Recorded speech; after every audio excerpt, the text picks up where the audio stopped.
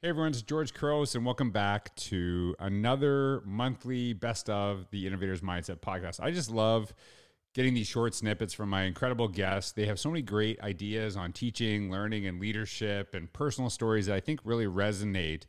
And I love just kind of compiling this because it's a great opportunity for you just to get those snippets, the best of from the month, and, just share some ideas. And hopefully when you appreciate some of the ideas and the stories that people share, please connect with them. I think one of the things that we often do in education, and honestly, just civilization, is we see great stuff and we just assume somebody is already sharing that they appreciate it. And then if everyone embraces that, then nobody actually ever gets appreciation. And I think especially in the field of education, we need to never assume people that are getting compliments, that people are getting credit. Go out of your way to take time to share that appreciation with them, especially with people that you're learning from in your own communities and your own connection, because you never want to regret not sharing that when it's too late, where somebody has left your organization because they didn't feel appreciated, or God forbid, somebody is just not around anymore. And it's just something I wanted just to share as I'm sharing this. But I typically do these intro videos, and because we're in that time frame where people are either applying for jobs or hiring for jobs, I want to share just three ideas for those who are hiring and for those who are applying. Now, some of you might be listening to this and saying, I'm out of education. And honestly, if that works for you, I don't think it's the worst thing. I think sometimes we have to move out of these spaces. And if you're not happy, I don't think anyone should stay in any profession, education or elsewhere, if they're not truly happy where they're at. So God bless you, right? If that's what works best for you, I'm all for it. But if you are in the situation where you're hiring, I wrote this post and you can see it in the description down below. And I want to just use it as a quick intro before we get into the best of. So if you're hiring for people in your organization, here are three tips that I want to share with you. The first one is look for people that will add to your school or district culture. What I mean by that, if you have, for example, a grade 2 position that's opening, are you looking for the best grade 2 teacher, or are you looking for the best person for your organization? Because you might find someone who might not have experience teaching grade 2, but they would be a phenomenal addition to your staff. And a lot of times it just kind of like someone leaves and then we just replace that position. But the reality is maybe someone in your organization right now would love to teach grade 2 that's teaching something else, or teach physics that's teaching something else. And all it takes is to ask. So look for the best people and find positions that suit them and move people around. One of the things I used to do as an administrator, I would ask everybody on my staff nearing the end of the year, if I could give you your dream position, what would it be? And it was really a helpful process, because sometimes people say, I actually have my dream position, leave me alone, do not move me. Some people say, I'd really love to teach this. And you start to learn and, put people in positions where they feel they will thrive, and most likely they will. So look for the best people. Don't be stuck on, we have to fill this position that's left, because sometimes you might not get the best person for your job. And sometimes it just takes some, moving around. The second thing I want you to share if you're hiring is create a space where you bring out the best in the people that you're interviewing. So for example, if you are in a space where you have like 15 people interviewing one person, just throwing questions at their way, that's never going to happen again, by the way. That's not a realistic thing. One of the best interviews I had, it was a principal and vice principal, and they made it so conversational. They actually gave me a sheet of paper with, I think it was like 15 or 20 topics. And before I even got there, they said, hey, just look at this. Think of like 5 to 10 that you'd like to talk about, and just let's have a discussion. And it was really interesting because they really put me in a position where I could talk about what really my strengths were, what I was really passionate about. And I think, looking back at what I said for the first one, it was really interesting because they saw strengths that I had that maybe their school needed, but it was just conversational. It was weird. I remember like laughing and crying in that space because I felt so comfortable, and we want people to see themselves working with you, not where it's all stuffy and people don't feel comfortable. It's just a bad way to really kind of promote our own culture, and people that might not take your job, if that's the feeling you create with them, it's not great word of mouth for your organization. And so the third one I want to share with you if you're hiring is make every person better from the process, whether you hire them or not. And here's what I mean. Let's say you have one position, you interview 4 people. It is so weird to me that people will not get a job and not hired, and the person that interviewed them or the main person that won't talk to them. Sometimes they don't hear from anybody. That is such a bad reflection on any organization. The thing that I would do when I was in a position where I would hire, obviously we'd offer the person the job and make sure they accept it. And then, then we would contact the other people that didn't get the job. But I would give them feedback on their interview, because here is my thinking. They're going to be educators. They're going to be working in school somewhere. So I want to set them up in the best way possible. I remember one teacher specifically, I said, hey, here's things that I thought were really good. Here's what I think you should improve on. And as you're thinking about this, if you get another interview, here's what I would do different. And just kind of think about this. And it wasn't meant in a critical way. It was meant in a way of support. What was fascinating to me, we talked for about an hour. This is someone who I did not hire. And within about 2 weeks, she had contacted me and said, I got a job. And I'm going to tell you straight up, there's no way I would have ever got that job if you didn't actually give me feedback. And I use all that feedback in the way I presented myself and how I answered questions, and it really helped me. She contacted me years later, thanking me again because she had a job that she truly loved. And so when we're working with people, understand that every time you're going to somehow, that person is going to maybe work in your school, work in your district, work with maybe your own children. You want them to be the best they possibly can, whether you hire them in that moment or not. So just those 3 things, and I'll go through them really quickly again. Look for people to add to your school, district, or culture. Hire the best person. And then secondly, help bring out the best people in the interview process. And thirdly, make every person better from the process, whether you hire them or not. And now if you're interviewing for jobs, here's some quick tips that I shared. And again, all this, I'm just kind of reading the tips. I'm not even reading what I wrote because I want to kind of see if I still think this is information that's relevant. But if you want to dig deeper, not only is this link available in the description down below, but there's links that if you're applying for jobs, hopefully they help you as well. The first thing I said is present yourself for the job that you want, not the job you have. And a lot of times people think about this as how we dress. And maybe that's part of it too, and whatever.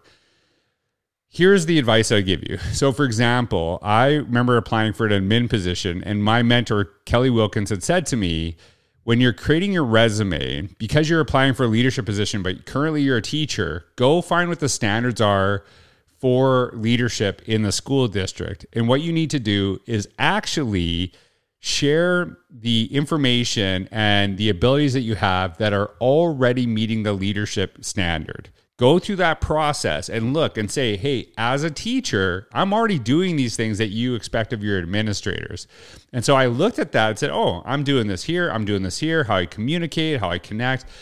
That was really helpful advice. And it actually helped me feel more comfortable applying. It wasn't, well, I've never done this job. How am I going to be successful? It was, oh, I actually do many of these things in my current job. And basically, I'm a no-brainer once you hire me because I already do this stuff that you're saying is the expectation of the job. So look at what you're applying for, look what the standards are, what people expect, and actually, whether it's tailoring your interview, tailoring your resume, your portfolio, to show I'm already doing these things. Here's evidence in my current position why I'm ready for this next step. The second point I want to share is continuously focus on key points that bring out your best in the interview process. Here's what I mean by that. Think about 3 or 4 things that are your values and principles in education. So for example, one thing that is my central part is I truly believe how we connect in our classrooms, how we build relationships. That creates a culture where we can really push our students, push our colleagues, where they know they're supported. That is really foundational to me. So I ensure that somewhere when I have those 3 points, whether they're written down, whether they're memorized, that your question, I'm somehow getting back to it. Now, it seems like a little, political thing. Sometimes politicians, whatever question they ask, they're going to say their things. I guess maybe it is a little bit. But I think you want to make sure that the things that really bring out the best in you, you want them highlighted. Now, obviously, they have to be relevant, right, into what you're doing. But even just kind of having like, what are my biggest strengths? What are the things that I really want to bring to the table? Highlight them before you walk into an interview process, before you apply. Make sure people know that within the questions that you dare when you connect, right? The last one I want to share with you, and I wrote this: closed doors often present some of the best opportunities for the future if you're willing to embrace them. So I talked earlier about when you don't hire somebody, that you should still help them become better through the process. And this is something I really try to do as an administrator, but I think part of it was I did that because it was done to me when I was in education. I remember one of the first jobs I applied for, I was very new to the profession, hadn't had a job yet, and I wanted to grow and I wanted to get better. So I actually remember they didn't hire me, and they said, hey, you're a great candidate. And I was kind of like, whatever, and then you would have hired me. That's what I was thinking in my head, but I didn't say that because it probably would have looked really bad. So what I actually said in the process was like, hey, I appreciate the opportunity. It really matters to me. And I think those were, even when things don't go your way, how you present yourself. But about 1 to 2 weeks after the interview, I contacted the superintendent, because it was a superintendent who was actually doing the interview for this particular teaching job. I said, hey, is it possible that I can just have a conversation with you? Because I want to be better. I want to grow. And are there things in the interview that I actually could have done better? Is there advice you can give me? Because no matter where I go, I want to do a good job, and I want to grow. I want to get better. And simply making that call, he said, hey, I actually was just thinking about you. We've had this emergency position open up. Would you be willing to take it? I said, yeah, I would. I would love to. And his enthusiasm for my willingness to learn led me into that space. So take those opportunities when things don't go your way. How do you connect with the people after? How do you learn and grow? How do you take some of the misfortune that you have in that process to turn it into a learning experience where you become better, where it leads to another open door? So those are 3 points. I'll go through them really quick again. Present yourself for the job you want, not the job you have. Think about what they're expecting in that position and show how you're already doing it currently. The second is continuously focus on key points that bring out your best in the interview process. Really simple. Focus on what you're really good at, what you want to highlight, have it written down, lock it in your mind before you walk in the interview, make sure it gets highlighted. And then the last one is that sometimes closed doors often present some of the best opportunities for the future if you're willing to brace them. Not everything's going to go your way. Some of the best opportunities I've ever had were because of jobs I didn't get. And whether it was for learning opportunities, I was actually just talking the other day about a job that I didn't get. And I was so upset. I thought my world was going to end. And now when I look back, I wouldn't be doing what I'm doing today if I would have got that job. And I love what I do. I feel truly blessed to be able to share, connect, and work with educators all over the world. And if I got that job that I was so destroyed that I didn't get, I would have never had that opportunity. So just some advice as you're hiring or looking for new opportunities. I hope it can help somebody. As I said, it's in the description down below. Now, enough of my blabbering. Let's get to some really amazing guests. Welcome back to another Best of monthly edition of the Innovators Mindset podcast.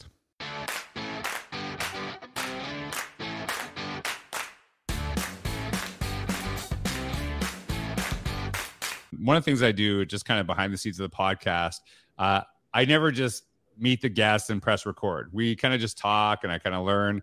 And we were talking about kind of focusing on learners, not just students, and seeing that as adults. And you said something really powerful, and I hope you can share with everyone here, because I think it's something that's really meaningful, especially in education today, where, there's a lot of people feeling very disillusioned with education, right? You can see a lot of people are leaving the profession, but you talked about helping people find their purpose. And so can you talk a little bit about what you shared with me? Because I thought that was really powerful. And I think it's a really important message, especially in the world today. Well, I mean, in Carroll County, our vision is to be recognized as a premier school system. But we had that out there for a number of years, and we still had a void. We had a gap. We still didn't quite do what it needed to do. And so we entered a discussion about, well, that's our vision, and we got a mission, but what's our purpose? Why do we get up and come to work every day? Why do we face the things that we face, deal with the issues we deal with, or the problems, or whatever it may be? What's our purpose? And so we had some deep discussion as a district. And at the end of the day, what we determined that our purpose is to positively change lives.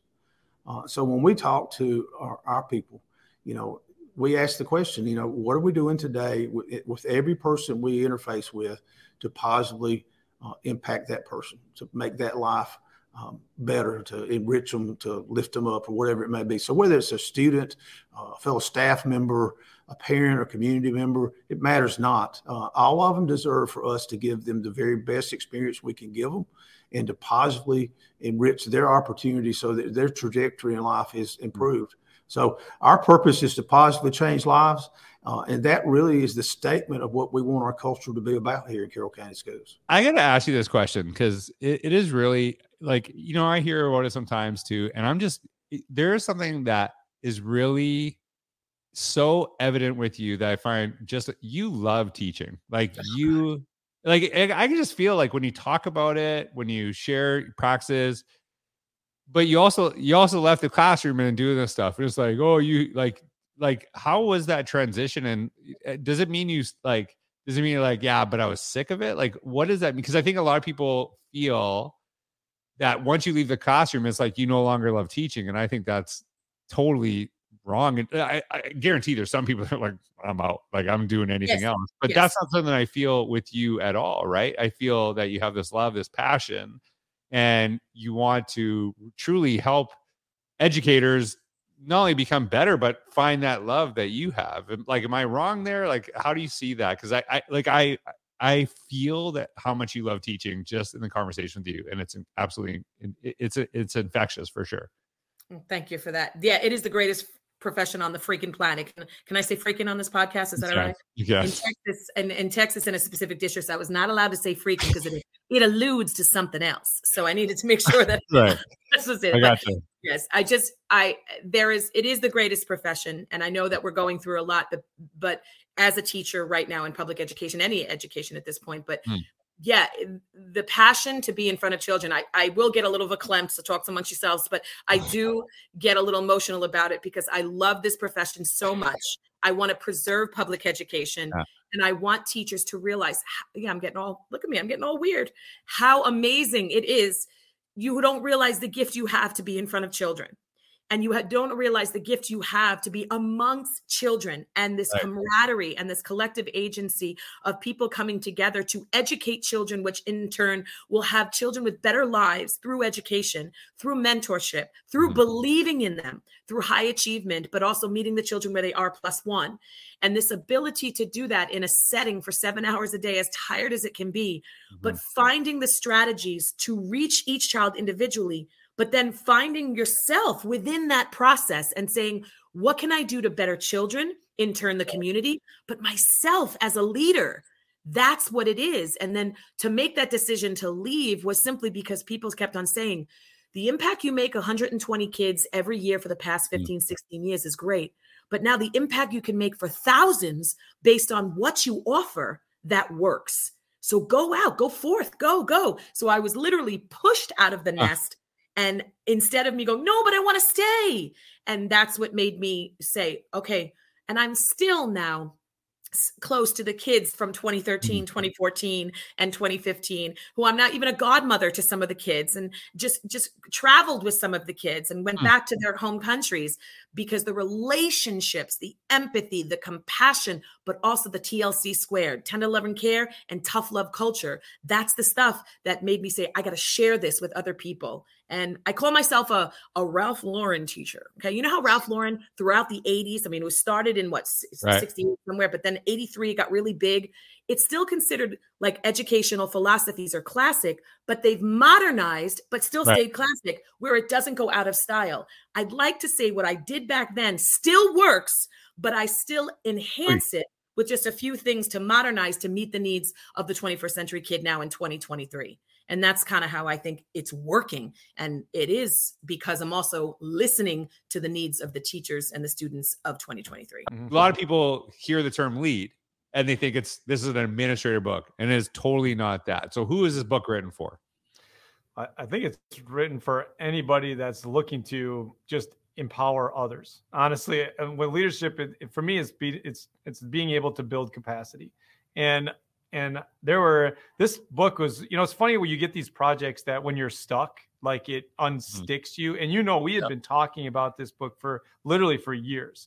And I had been doing, I didn't want to write, but I kept doing all these videos, all of these 1 minute walk to work videos, just talking about how we lead from different places. If it's the classroom, or if it's the playground, if it's the court, if it's the field, if it's whatever the case may be, it's the district office. And I kept talking about how we lead in different capacities. And I loved doing those. And I loved the response that we were getting from people on those. And all we did was take those and just kind of keep, put them into a deeper dive.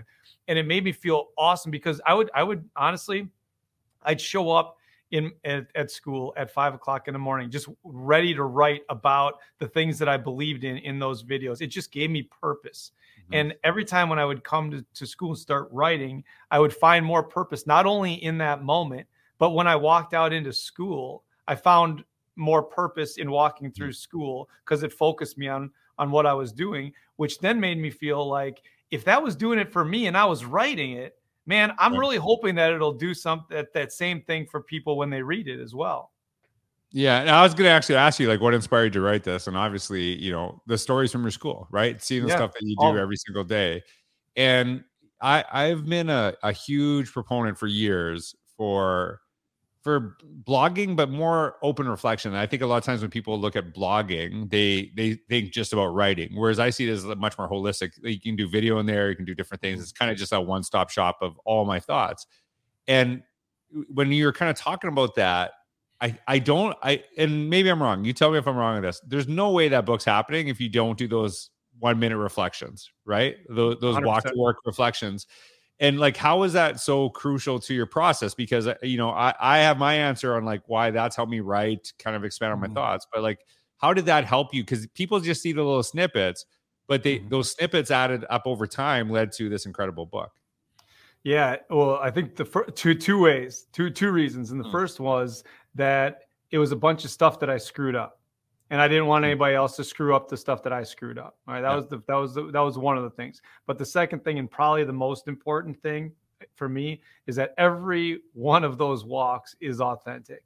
It's always something that happened. It wasn't me being philosophical. It was just, this is what happened. Here's how I can help you. This is kind of what you could do tomorrow to make sure that things feel a little bit better for you and find some purpose in the work. And that was it. I mean, honestly, I felt like if we could get people to a place, or help people to a place that A, they know their value, but B, they can help themselves create some momentum for themselves and for the people that they serve. Now, all of a sudden, now you can get some momentum along the way. So I think that's kind of it, the authenticity of what it was probably the biggest piece. But the second thing is, I screwed up a bunch of stuff. I'm not perfect. And the willingness to put myself out there and say, you know what, I treated this person poorly. That's what I did. And I tried to say I was sorry, but guess what?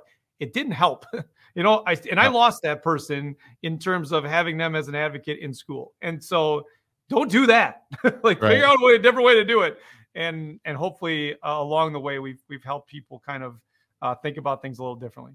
Well, the authenticity, I think, really, really matters. And like, you are currently your superintendent, and you just, you just resigned, and I know that they're in very good hands with the new superintendent coming out.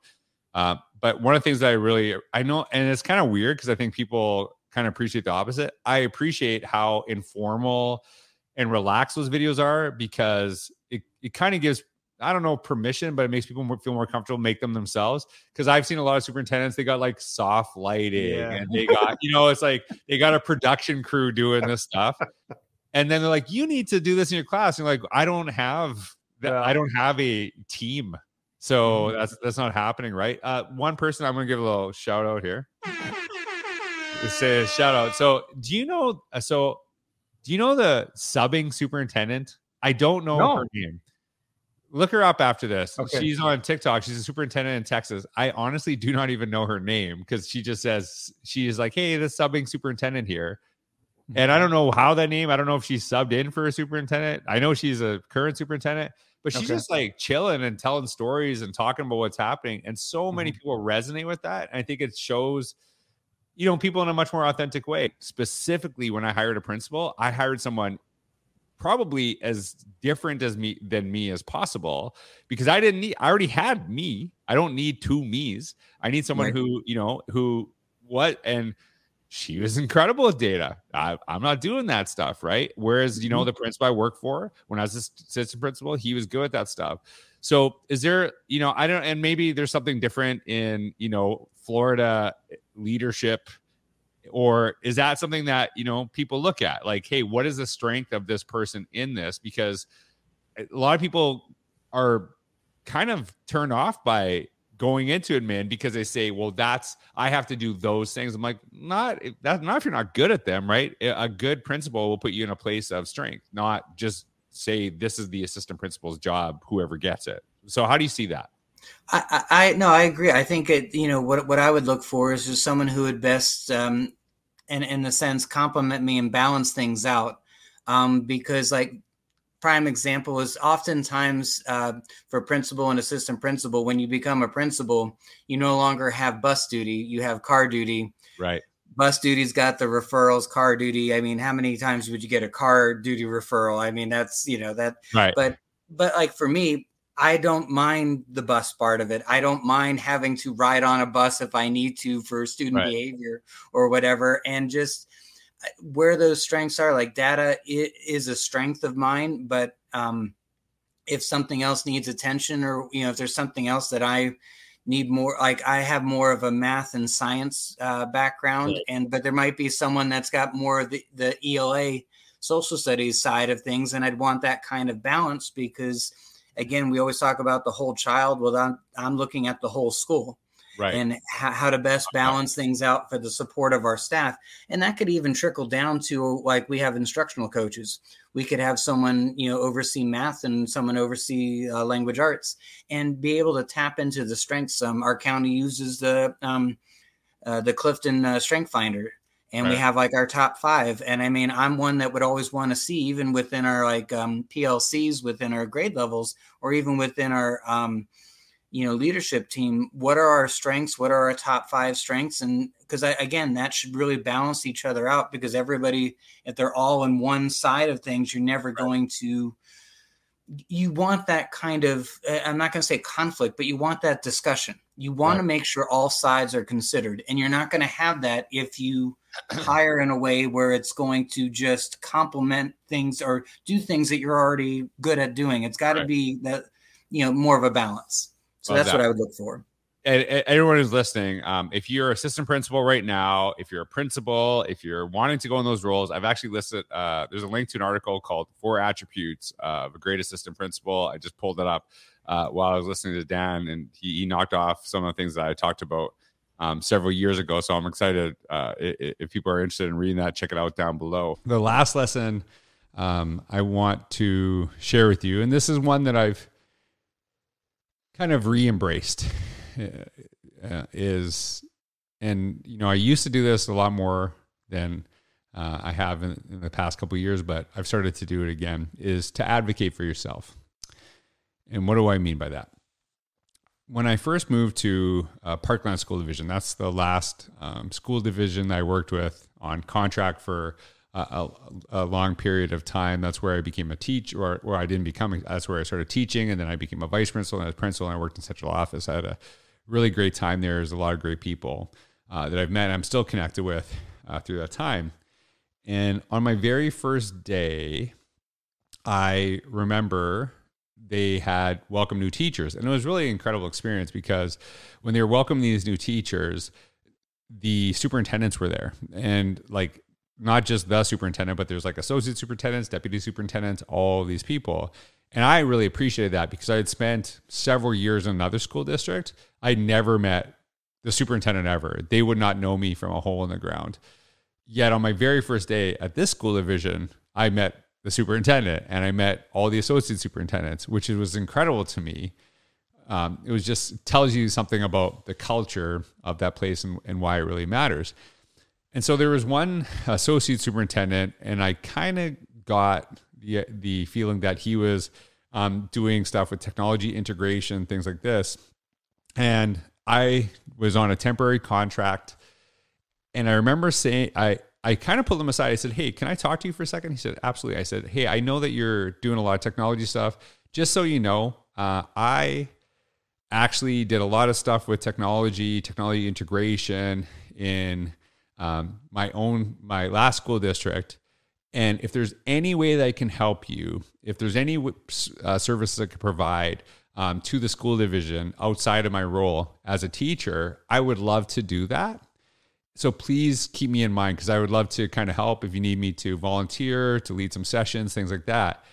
And I think he was kind of shocked that I just went on my way and like basically, offered up my time. But I had committed that when I went there, that I was going to recreate myself. And I think every time we have a new opportunity, we have an opportunity to recreate who we are, which kind of I'm talking about, to be honest with you, as I'm listening to myself share about this. When I moved here, I wanted to say, like, what am I going to do different here that's going to create new opportunities for me that I wasn't doing in my last place? It's not about you just show up and all of a sudden you always do the same thing, but opportunities start hitting you. You have to rebuild and recreate yourself. And I did that, and immediately, probably within a week, he had contacted me about something that they were wanting to do, and he asked my advice, would I be able to lead it? And that initiative that I took to advocate for myself opened up doors so quickly in that space that I went from going there as kind of like, I'm going to give teaching one more year because I'm kind of sick of this, to I became an assistant principal by the end of the year, principal within 2 years, and then central office after that, because I was willing to put myself out there. Now, in the last few years, I don't know what it is, but I've kind of, I'm proud of the work that I've done, but I kind of just assumed people know, but I've been more comfortable saying like, hey, I'm really proud of the work that I do. I'd love to work with your district. I'd love to do this. And I've noticed that once I started doing that, a lot more opportunities started opening up for me. And it wasn't that I'm saying I'm the best, everyone else is worse than me or like that. But I think sometimes we just assume people know our strengths, our passions, the gifts that we can bring, and then they don't call on us. And it's like, sometimes you got to put the idea in your head. And I know this, that not everyone will advocate for you. Some people will, some people won't. But I think we always have to learn to advocate for ourselves. This is something that, some adults get really weird about, and that's fine. Get weird about it. I don't care. I really don't care. Because if you get weird about it, would you get weird about saying that to my daughter?